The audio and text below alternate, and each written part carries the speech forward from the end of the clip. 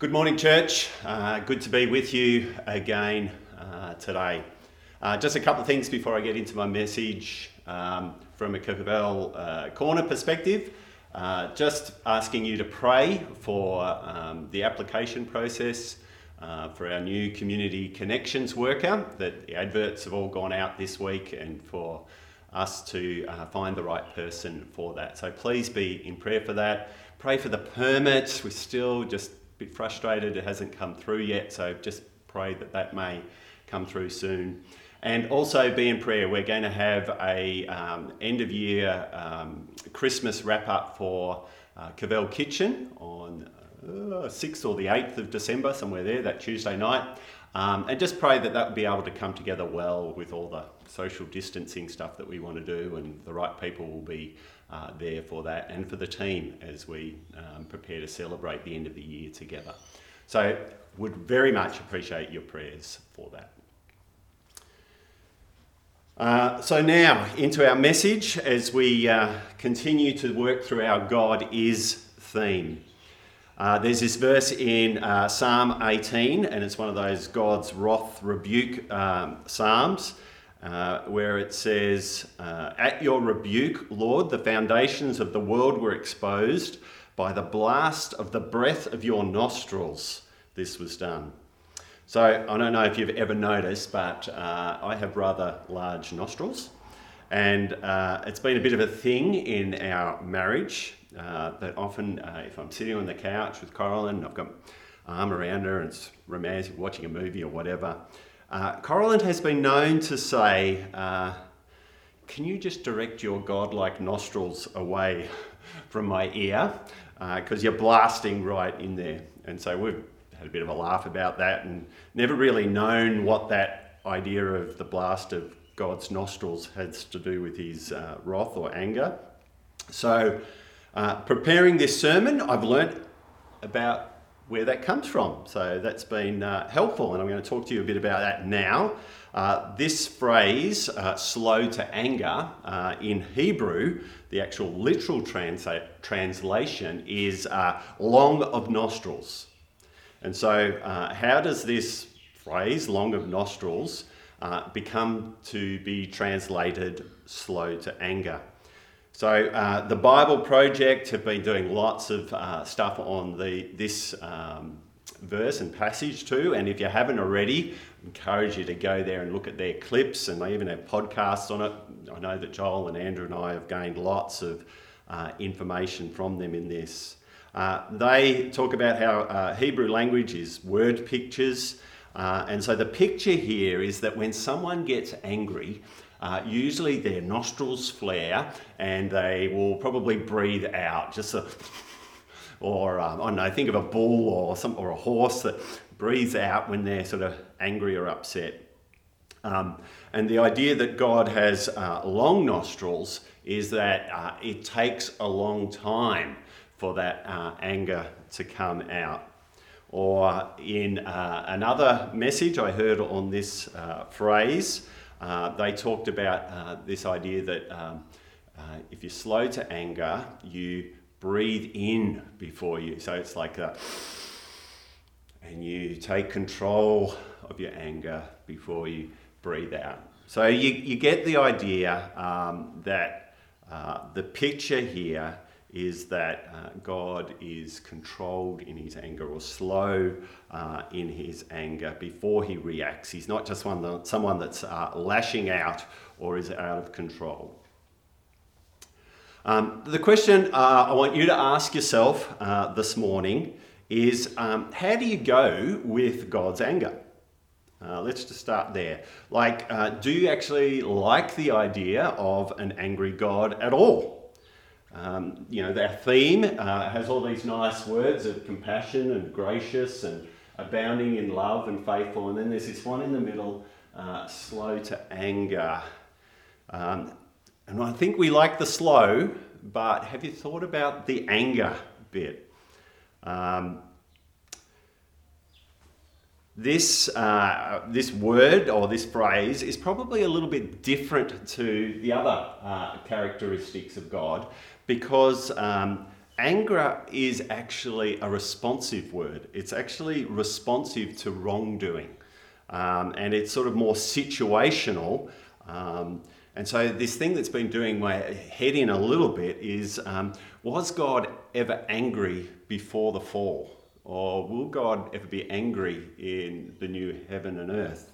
And I think I'm coming to the place where he's not, because anger is a response to wrongdoing against you. And so I want us to think about our response to God's anger, and probably this question: what's your experience of God being slow to anger? Have you actually experienced that? Have you actually had a reaction to that? What did you do or feel about that? There's this sense that there's one thing to believe these things, but it's an actual, what we would call faith, is to actually take that belief and put it into your experience, put it into your daily activity, or put it into action. So I want you to think about how have you experienced God's anger, maybe his slow to angerness, and how's that made you feel or react, and how's that affected the way you've interacted with God? So my sermon today only has 2 points. But don't fret, it's probably going to be a long one because there's lots in those 2 points. But no, the 2 points are: one, we're just going to look at God's anger at first, and then we're going to look at what is slow in that. So first of all, let's deal with God's anger. So like I said before, even though it's there, even though it's slow, it's still there. And you can't read the Bible and go through the Bible story without seeing that God is angry. And in our culture and in our point of history, we don't really like the idea of angry. And in particular, we don't like, our culture doesn't like the picture of an angry God. And it would be fair to say that there's a strong depiction of the Christian God as a very old or grumpy old man who's in heaven and he's ready to unleash his punishment and smite the people for what they've done. So I thought I would read our passage today, and you can have a look if you want to flick to Exodus 32. You can have a look at the passage there. But I'm going to do a 2020 political correct version of Exodus 32, so you can sort of maybe pick up as you follow along where I'm going wrong, and just get a bit of a feel for what I'm saying here. So Moses, it's paraphrased, it's a bit like Glenn's message version. Moses and God are up on Mount Sinai, and they're working out the terms of this new covenant. They take a bit long in putting the details together, so Aaron, or the people, get Aaron to make them a golden calf. And then up on the mountain, God realizes that, and he says to Moses, you better go down, because the people who were brought out of Egypt, they've made a golden calf and they're worshipping it. So just go down there and let them know that I love them. Let them know that we probably did take a little bit long, but I understand what they might be feeling. Just let them know, look, I probably understand the idea of having an image might be helpful for them. So, look, no hard feelings here. Moses, just go down there and encourage them. Just let them know that I love them. Actually, the calf that they made is really good. Just let them know it's a really good looking calf. And you could imagine Moses' response saying, oh, God, what do you mean? We've just written down that you should have no other gods before you and make no images, and we're not to worship them. And God responds to Moses saying, oh yeah, but look, if they just want to have another god or two on the side, it's okay. It doesn't faze me too much, and whatever feels good for them, and that's cool. It doesn't worry me that much. And look, if it doesn't work out with the calf, they can just come back to me, just let them know that you do you. They've had a hard time in Egypt, so they deserve to do what they want. Don't let anyone tell them that they're doing wrong. I'm not angry with them. I'm not going to judge them. If they want to come with me to Canaan, they can. If they want to go back to Egypt, that's fine. I'm not really fussed. So whatever makes them happy. If you had that sort of response from God, I would come away with thinking, and maybe just you can examine your own thought, that maybe you have a sense of, I don't really know how much God loves them. Is that really love? You may have heard the line, the opposite to love is not anger, it's actually indifference or inaction. Anger is a response of love to when things go wrong. So God's anger is a very broad topic through the Bible, and there's lots of it that we could cover. But I'm actually going to be quite specific in dealing with the anger that we find in this passage. And the anger that we're dealing here is one where it's actually God with his people. So the people of Israel have actually sinned directly against God, and his anger is a response to that. It's not so much God looking at injustice and being angry at that, or looking at the nations and being angry at them, or spiritual forces, which all happens through the Bible. Today's anger, which comes out of this passage, is this anger of this broken relationship between him and his people. And so God responds to them in their rebellion. And because often what happens in the idea, when we think about God, there's a distortion because we often focus on the expression of God's anger rather than reading the passage in the context and finding out why he's angry. So to give us a bit more of a feel of what's going on here in Exodus 32 to 34, this is a covenant renewal process where God has pulled his people out of Egypt. They've met at Mount Sinai and they're coming together. And what we're experiencing here is almost like a wedding. Covenant renewal ceremonies are often compared to weddings. And that Moses is almost acting as the celebrant to bring them together.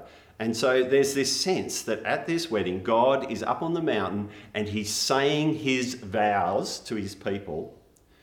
And what's happening is Israel, his bride, well, they're flirting with the groomsmen. And they're talking about and they're thinking about how they're going to hook up with the groomsmen.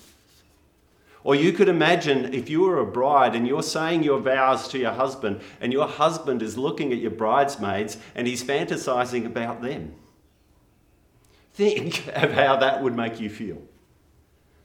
You might be devastated, but not far behind there would be anger. You would be ropeable that this person that you've grown to love and want to spend the rest of your life with is off thinking about someone else. We're reminded throughout the Bible that God is a jealous God, and that is a good thing for those he loves. He actually wants to fight for them. And God's anger is actually is an expression of his love towards his people because he wants to be with them. And so, as I mentioned earlier, often we can abstract God's anger out of the context. And I just want us to sort of sit in that context to understand what's going on here as well. It's been 3 months from where God has taken them out of Egypt and they've come to Mount Sinai. And if you read through the earlier chapters of Exodus, it's been pretty well 3 months of complaining. Pretty well from the first couple of days when they're at the Red Sea, they're complaining to God, what, you've taken us out here just to be wiped out in the desert? They get across the Red Sea and it's like, there's no food here, there's no water here, we're better off back in Egypt. And so God has had 3 months of this. And then in the middle of his wedding ceremony, they're off thinking about someone else and wanting to go off with someone else. And God's anger comes to the fore here. And what is it? It's a response of love. Anger is what love looks like when you're sinned against. And so just a side note here, our human anger is probably so distorted by our own selfishness and sin that the idea of righteous anger, which we often talk about in sort of church circles, is almost incomprehensible to us. It's almost non-existent in us. And so our anger is often uninformed, It's irrational, it's uncontrolled, where God's righteous anger is true and right, but it's almost hard for us to understand what that is, and our view of God's anger is probably distorted by our human idea of anger.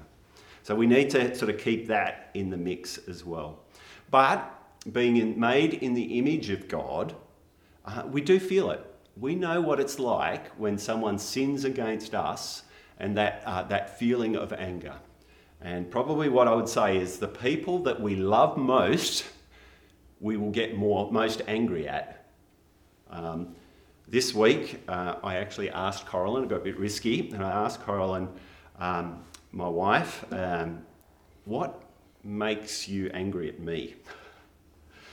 So she had a bit of time to think about it, and it was very interesting what came back. I didn't know what was going to come back, but this is what came. She said, I get angry at you when you say you're going to do something and you don't do it. And particularly more if she asks me to do something and I don't do it. Or then she said a little bit too, if I ask you something and you don't value it and you just flippantly dismiss it and you say, oh yeah, whatever, and you never do it. And I just thought, that anger is reflective of a little bit what's happening here. God's asked his people to live a certain way and they dish it off or they do their own thing. Shifting gears a little bit on the anger thing, I want to ask you this question. What's the worst thing that you've ever been saved from? So if you've been in Christian circles, if you're a Christian, you probably say something like sin or death or evil. Well, have you ever considered that the worst thing that you've been saved from is the anger of God? Hebrews 10:31 pretty well tells us this. It says there, it's a fearful or a terrible or a dreadful thing to fall into the hands of the living God. Jesus also said something along those lines as well in Matthew 10:28, where he says, don't fear those who kill the body but cannot kill the soul. Rather fear him who can destroy both soul and body in hell. And he's not talking about Satan there. He's talking about God, his Father, that has the power to do that. And so there's this sense that from day one, once sin had entered the world, and every time we sin, God has every right to wipe us out as his humanity, because he told us that the consequence of sin was to be death. And so right the way through from Cain, Noah, Abraham, Isaac, Jacob, Israel, and we read the sin that occurs there, we get the sense that God is holding back his wrath there. And both, I think Joel and Andrew have alluded to this in the last few sermons, is that if we understand the depths of God's anger and our rebellion, we greater understand his love and his grace and his compassion. So I was reading these verses. I think it was in preparation for one of Joel or Andrew's sermons. I was just reading through the passage. And I think the Holy Spirit gave me revealed a subconscious thought. And my subconscious thought went something like this. As I was reading the way this unfolded, I was thinking, I have never done anything like that to make God as angry as that. To make God so angry that he would want to wipe me out. I've never done that. And as I can't quite remember the whole time of it, but it was very close to that.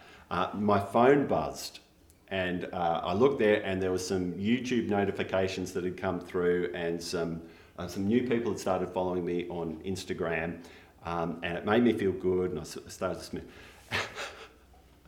And so here I was in the middle of my devotion time, and I start drifting off and floating off and flirting with the world.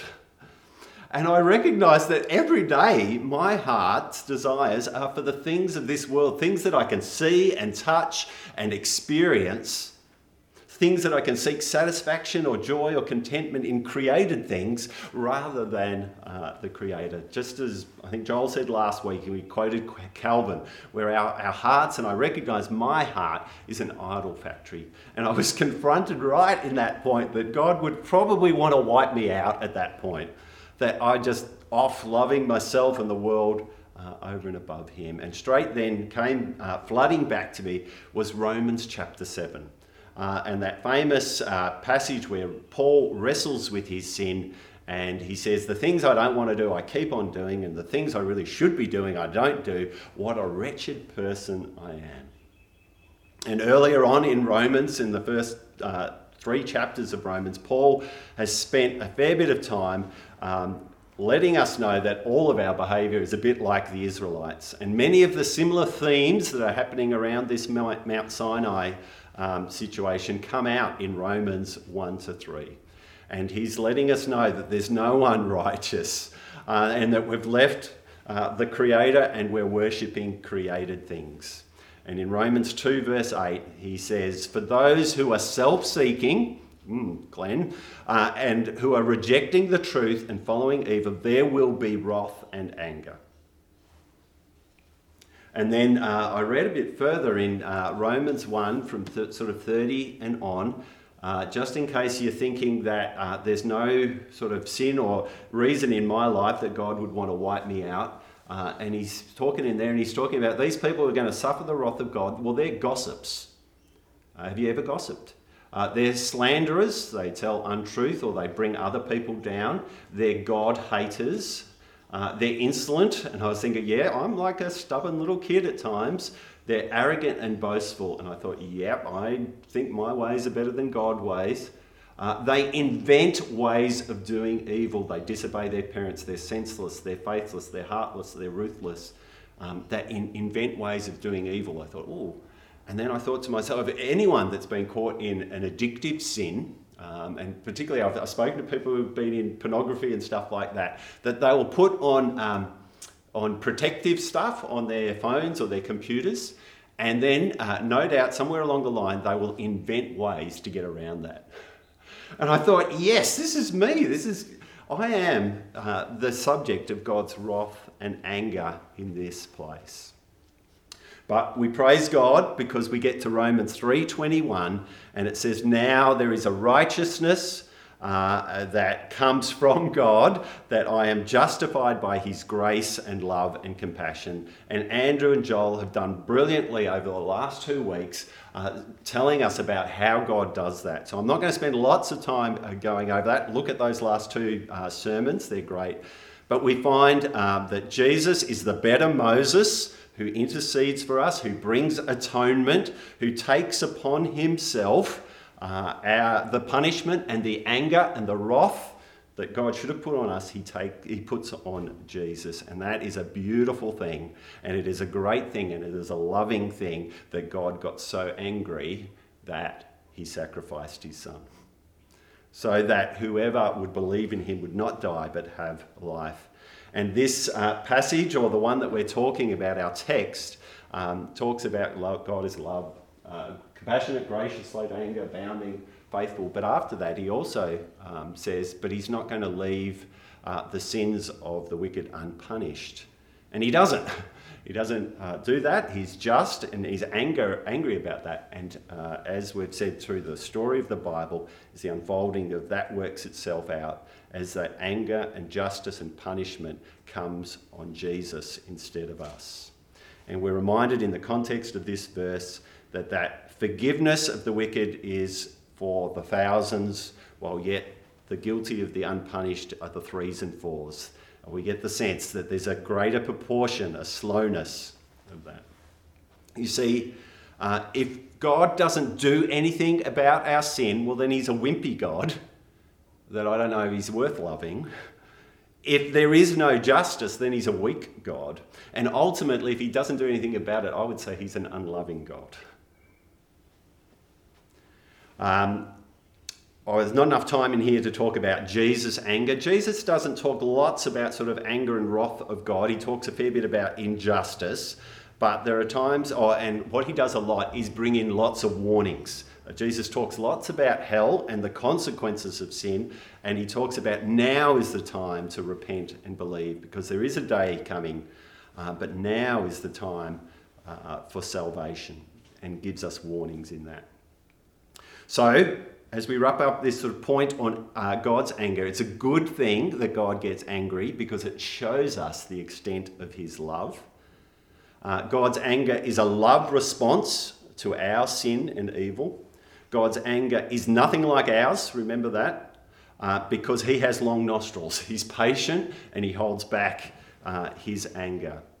And we're going to look at that as we tackle the slow bit of this verse. And ultimately, God's anger was put on Jesus. And there is going to be no God's anger in the new earth when he comes again. So that's for us to think about from the anger side. From the slow bit, basically the Bible is full of our compassionate and gracious God who holds back his full anger. Even here on Mount Sinai, again, we get the sense that God holds back his full anger. Yep, there are certain people who die and a plague comes, but his people are remained as his people, and his faithfulness to his promise continues. And right through the Bible, at the heart of this sort of slow idea, and this is interesting to know, most of God's anger in the Bible is directed towards Israel and the people he loves, other than the outside. And so to the people he loves, it is good to know that it is slow.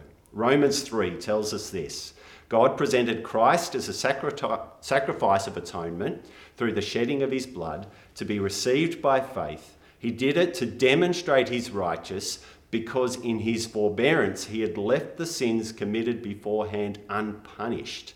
He did it to demonstrate his righteousness at the present time, so as to be just and the one who justifies those who have faith in Jesus. So God holds back his punishment. He could wipe us out, like I said, any time. He could have wiped us out, wiped out his people, and begun again, but he doesn't. He holds that back and allowing people to come to him through Christ's righteousness that is ours through faith. And so God does not treat us as our sins deserve. He's gracious and loving. He does not allow the guilty to go unpunished, though, because he punishes his son for that. And right the way through the Bible story, we have this sort of, I think Joel alluded to it maybe last week, this righteous interceptor, this person that comes in and sort of intercedes on behalf of the people and helps them get back on track. And Jesus is the ultimate one of those who comes in and makes us right with God, to remind us that God is faithful to his covenant promises, and we're going to get into that in the next couple of weeks as well. That he is slow to anger, he's slow to punish. And there are a number of Bible stories, and I kept coming back to this question of what is slow. So is 3 months where from Egypt to Mount Sinai and to this point, is that sort of slow that God's... I heard in another message that Jonah, when he warned Nineveh and they repented, but the prophet Nahum actually comes to Nineveh about 150 years later, and Nineveh is wiped out because they don't repent, or they don't keep repenting, and they turn up. And so maybe slow is 350 years, or maybe you can think of some of those stories in the Bible. You might remember a guy called Uzzah. He's the guy that touches the ark, and he instantly gets wiped out. It actually says the anger of the Lord was burned against him and he died. Or you might think of Ananias and Sapphira. The thing that comes through the Bible story is that those instantaneous expressions of God are very few and far between. You don't read of them a lot. Most of the time you're reading that God's anger is held back. Or the sense you get, and you might have heard this sort of phraseology, that God gave them over to their sin, or God turned his face away from them. And there is this sense that some of God's wrath is expressed in slowness, that people get to experience the consequences of their sin, and he gives them over to that. And the sense that we get that as they experience the consequences of their sin, which there's a certain element of that that's anger and punishment in that, but it's the opportunity to come back in repentance. And God uses it very regularly to allow people to sit in the consequences of their rebellion in order that they may turn back to him. And this expression of slow to anger is often referred to as God gave them over, or there's even a phrase, he let them drink the cup of his wrath, which is probably similar to that phrase that we use, is they sleep in the bed they made for themselves. They're drinking what they've actually made for themselves.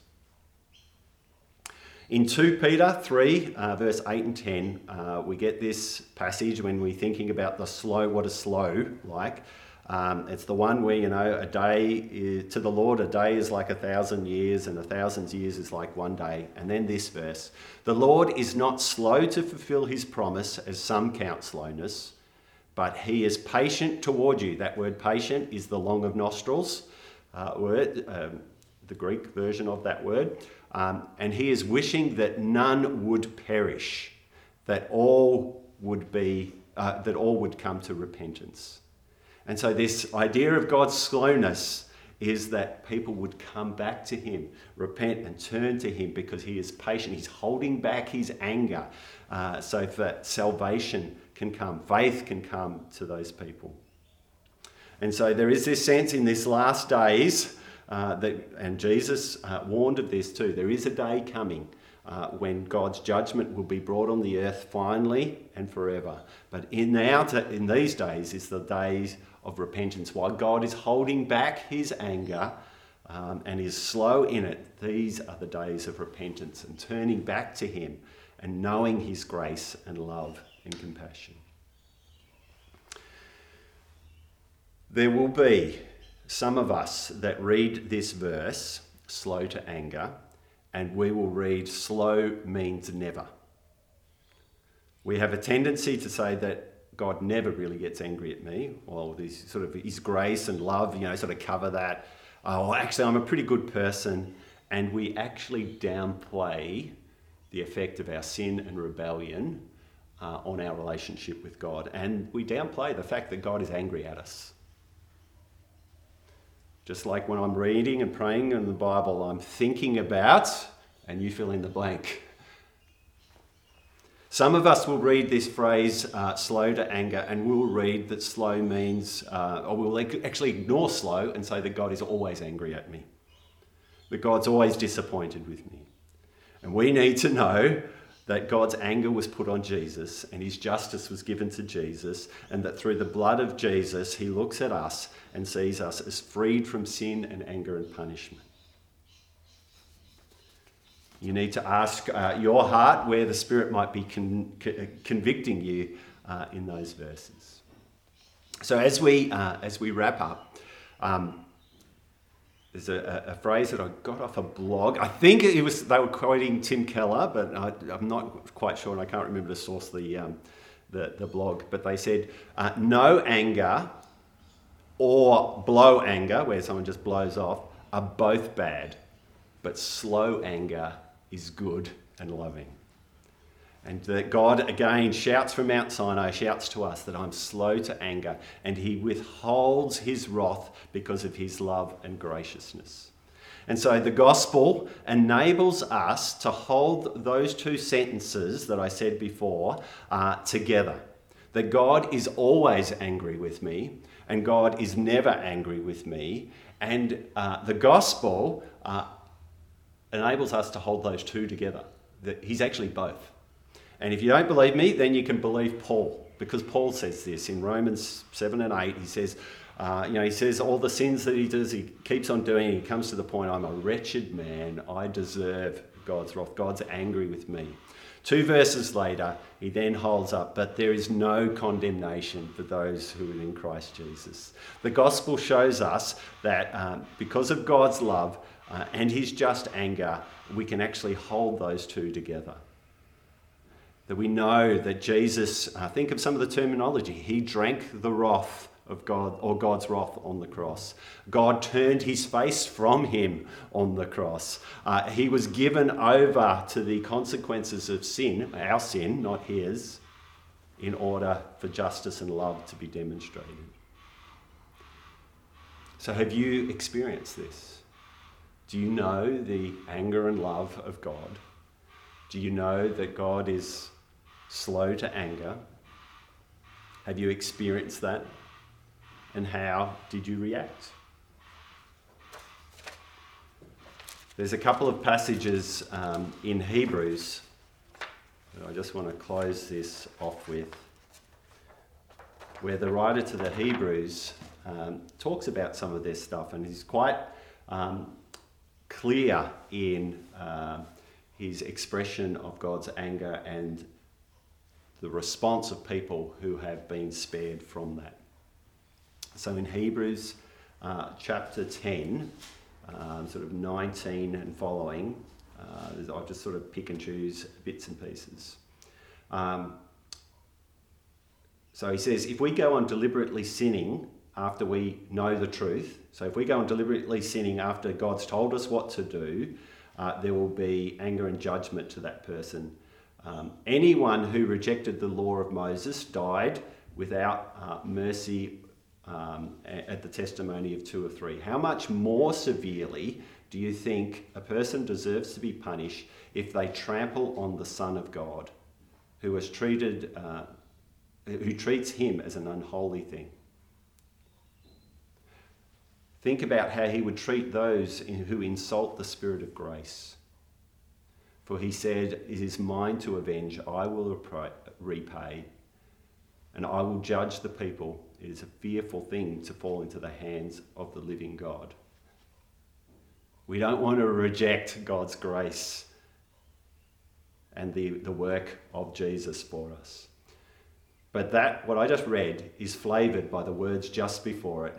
And from verse 19 it says, therefore people, since we have confidence to enter the most holy place by the blood of Jesus, a new and living way has been opened to us through the curtain, that is his body, that took on the punishment. And since we have a great high priest over the house of God, this is the response then, let us draw near to God with a sincere heart, full of assurance and faith, having our hearts sprinkled to cleanse us from the guilty conscience, and having our bodies washed with pure water. So then, this is the response stuff, let us hold unswervingly to the hope that we profess, for he who has promised is faithful.